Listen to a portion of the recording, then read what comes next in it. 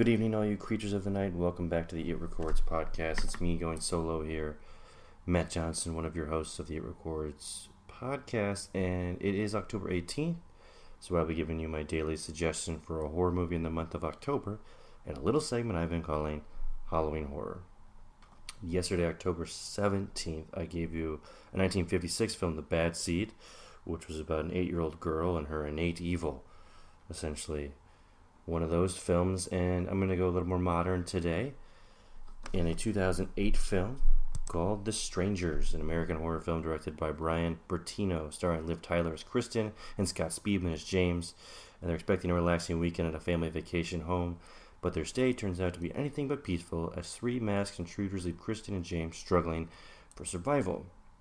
It was written and directed by Bertino and was inspired by real-life events of the Manson family and the Tate murders, a multiple homicide, and there were a series of break-ins that occurred in his own neighborhood also as a child. This was made on a budget of $9 million, and the film was shot on location in rural South Carolina in the fall of 2006. I bring this film up because I have a very distinct memory of watching this film when I was younger in theaters with my sister. I went and saw it, and I went home to an empty house and was terrified. It's still a movie that sits with me to this day. It's not the most polished work of horror. You can definitely find your flaws, but I think the home invasion film really, for me, is the horror subgenre that sticks with me more than any other. And the way this one is filmed, it's very silent. They're out in a cabin in the woods, and you see these masked figures, one just walk into the room with no sound, no jump scare. They just kind of walk in the background and walk back out. Kind of how a home invasion would actually go.